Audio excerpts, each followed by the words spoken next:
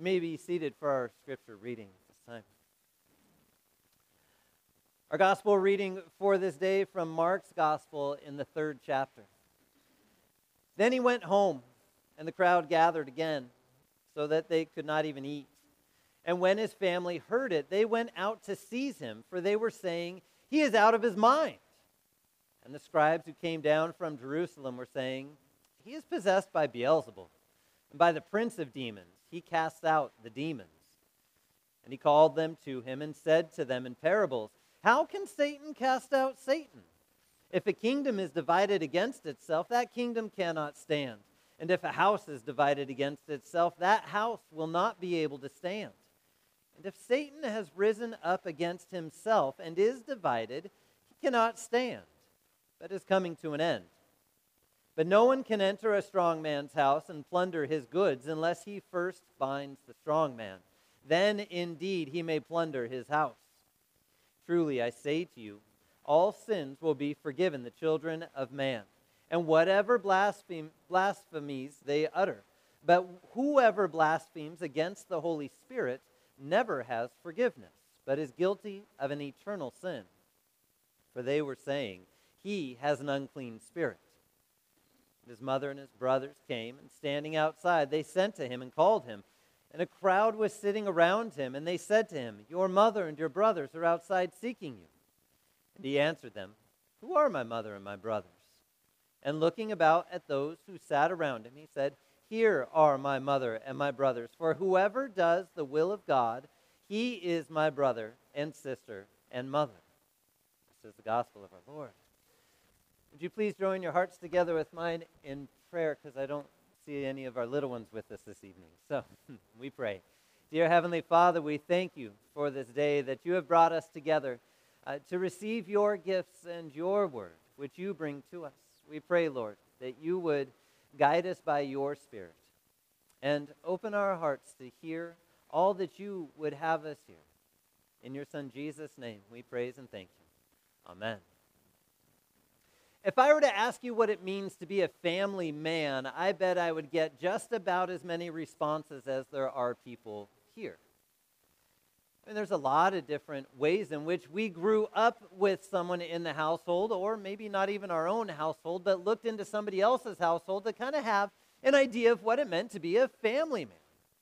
And does it mean providing for the family at all costs? So sometimes even putting family aside so that everything can be taken care of, and maybe kids don't really get to know the man of the house very much. Maybe in some settings and circumstances. Does it mean that he's there all the time to take care of every need and change every diaper as they come along with infants and take care of all of the things that need to be taken care of in the house? Maybe. Maybe it does mean that in some households. Some households, maybe we end up looking into a friend's house or a neighbor's house for what it means to have a man in the house. Some households are broken in that sense, and it's hard to imagine what it would be like. I mean, on this day, on June 6th, we think even back all the way to the beaches of Normandy, D-Day. What did it mean to be a family man on that day? Well, a lot of them didn't even get a chance to know what a family was, of their own anyway, maybe as a son or a brother. Not as a head of a household, though, and some of them did, and for them, heading off to secure freedoms for a home and maybe even fight for the chance of freedom somewhere else is what it meant to be a family man and a soldier, and to die for that cause. There's a lot of different things that we can wrestle with what it means to be a family man. And in the text today, we see Jesus kind of redefine family a little bit. But here's what I'm talking about. So as he's there, remember what's going on. So Jesus has been raised within a house where Joseph was present, and he learned the trade of his father, right? He was a craftsman. He was a carpenter, which meant they worked with wood and stone and built all kinds of things throughout the region of Galilee and throughout Nazareth and throughout Israel, really. I mean, there was a lot of different places that they would be building. Remember, the Herods, the few of them, really liked building things and architecture and making their name known through the buildings that were around. And so Jesus knew how to do these things. And at some point, Joseph wasn't around anymore. We don't really know when that happened, but we just kind of see him fade out of the story. And we don't really hear of Joseph, but we hear of Mary and Jesus' brothers and sisters. So at some point, Jesus becomes the man of the household. And the expectation would be that he would work, and that he would bring in money, and that he would provide for that house, and that he would take care of his younger siblings and his mother, and that he would make sure that every need was met. It's funny to think of Jesus having to think of the earthly needs that are needed in the household, isn't it? We always talk about Jesus meeting every need, but think of him as this older sibling and son, and when dad is gone, now possibly Jesus is walking around as a rabbi, not really gaining any income. It's kind of an odd place to think of Christ being. And here he is standing in front of his house as the family has food together, and it was the eldest man in the household's job to kind of bring order to the mealtime. Now, mom would have prepared everything and got it ready and brought it out, but it was dad's job to start the prayers. It was dad's job, or the eldest brother's job, to kind of keep things in order. And at this point, the crowd has grown so big that they didn't even have room to eat. Think of the elbow room you like at the table? Yeah, they didn't have that. Not enough room to even gather and eat together. So much commotion and everything going on, pressing in around Jesus and his household, that there was no room to even enjoy a family meal. And so he heads out and he continues to teach and heal, bringing all the things necessary for the people that were around and what they needed to hear. And as they continue to hear, as they continue to come to him to hear what he has to say, as he has been teaching and ministering and doing all kinds of things around the region, his family comes out and says, let him be. He's out of his mind and beside himself. He's crazy. Let him come in and eat. Mary and the family trying to silence Jesus. The Pharisees come in, and they say he's not crazy, he's possessed.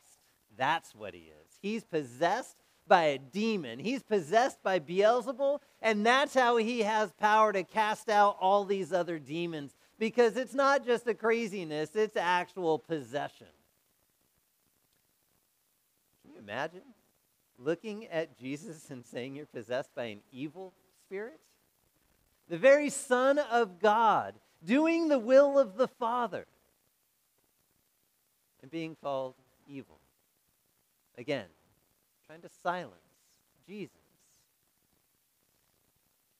And so at this point we get a few little parables, right? And he says a kingdom can't stand, a divided kingdom can't stand, and a house divided will fall, and all the little parables that are in there, right? And he says, how can Satan rise up against himself and cast out Satan? And then we get this one verse that we always have to wrestle with a little bit. All those who utter blasphemies against the Holy Spirit have committed an eternal sin, and there is no forgiveness. And we wrestle with that. And we wonder, is it kind of a one and done thing? So when I'm like 14 and I reject God, is that something that's going to shape me for the whole rest of my life? Is that something that is going to hold on to me, and that there's absolutely no forgiveness for that? Well, no. I mean, the line right before, Jesus said, all sins committed by the Son of Man would be forgiven. So what's he talking about? Well, specifically in that context, he's talking about the Pharisees. He's pointing to them because they just said the very Son of God has an evil spirit, and that's what they're holding on to. That's what they're saying, is that Jesus is not who he says he is, and they're holding on to that belief. Now remember, not all the Pharisees held on to that. You had Nicodemus later on, who believed in Jesus. You had Zacchaeus, who was another one who believed in Jesus and saw him for who he is, because the Word of God had gripped them and held on to them, right? And so it's not that one time it happens in our life and then all of a sudden there's no forgiveness anymore. But we have the hope to hold on to, that Christ continually works on his people, as the Holy Spirit of God continues to work and call people unto himself all the way up until their last breath and say, look, you're mine. You're my child. You're baptized in my name, right? And so that's the hope that we rest in there. Because as Jesus even said, he said, look, you can't go into a strong man's house and take what he has unless you first bind the strong man. Now, we oftentimes want to, always put Jesus in the positive role there, and the one that is going to be strong and the one that is going to carry strength. But in this case, he's saying, no, look, Satan has to be bound. I'm not doing all this by Satan, but I am doing this with an view of binding Satan so that I can go back in and grab all those who are mine.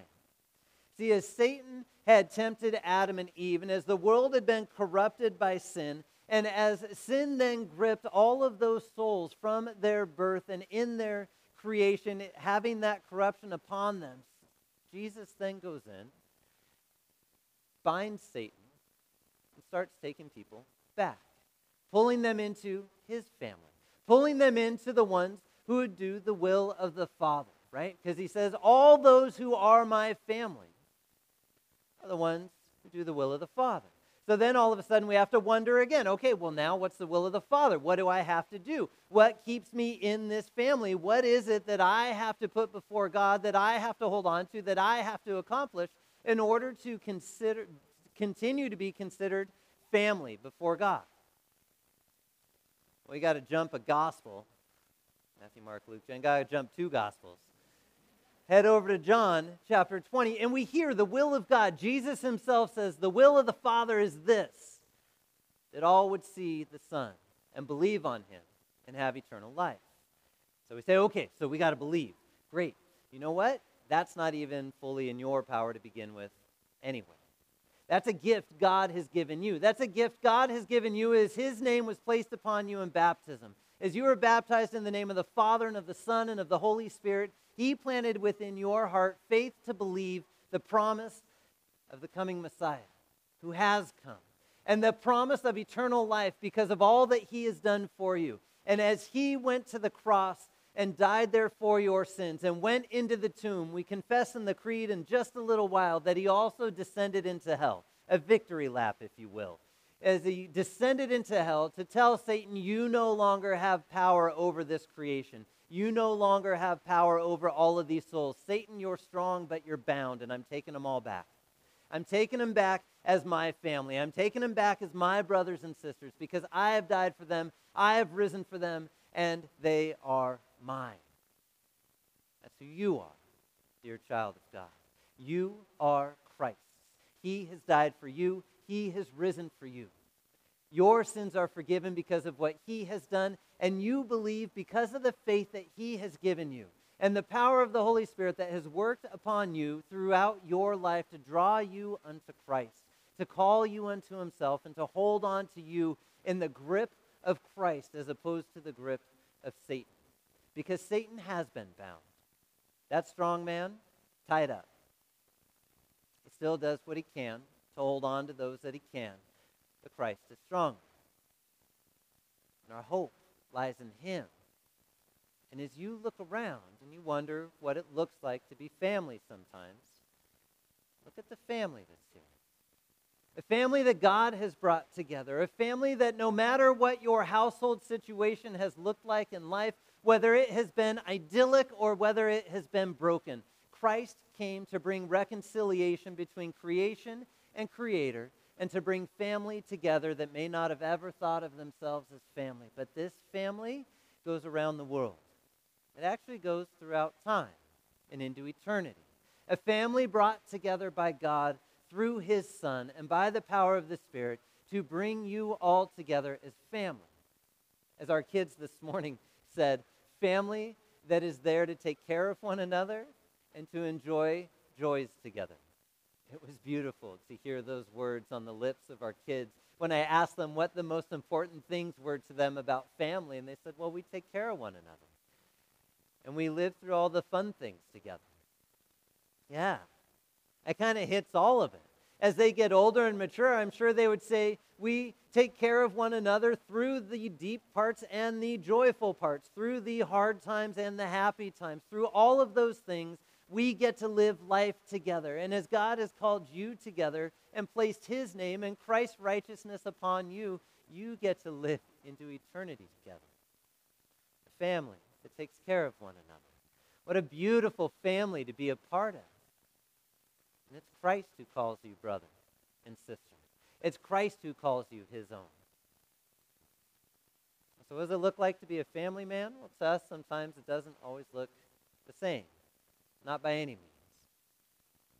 Sometimes it just looks like doing the right thing because it's the right thing to do, and we can't quite wrap our heads around it. And Christ standing out there in the middle and not listening to mom and not going in for dinner, but preaching unto the people that their sins would be forgiven.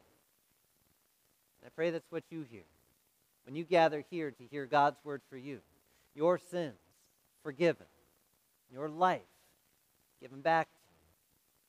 Because Satan has no hold over it, but Christ does. He has plundered Satan's house and taken you home. Amen. Would you pray with me? Dear Heavenly Father, we pray that you would hold on to us in your family, that you continue to build our faith by the work of your Spirit. We pray, Lord, that as we go from this place, that you'd give us opportunity to live life together by your grace and your mercy, taking care of one another and enjoying the joys together. In Jesus' name, amen. Would you please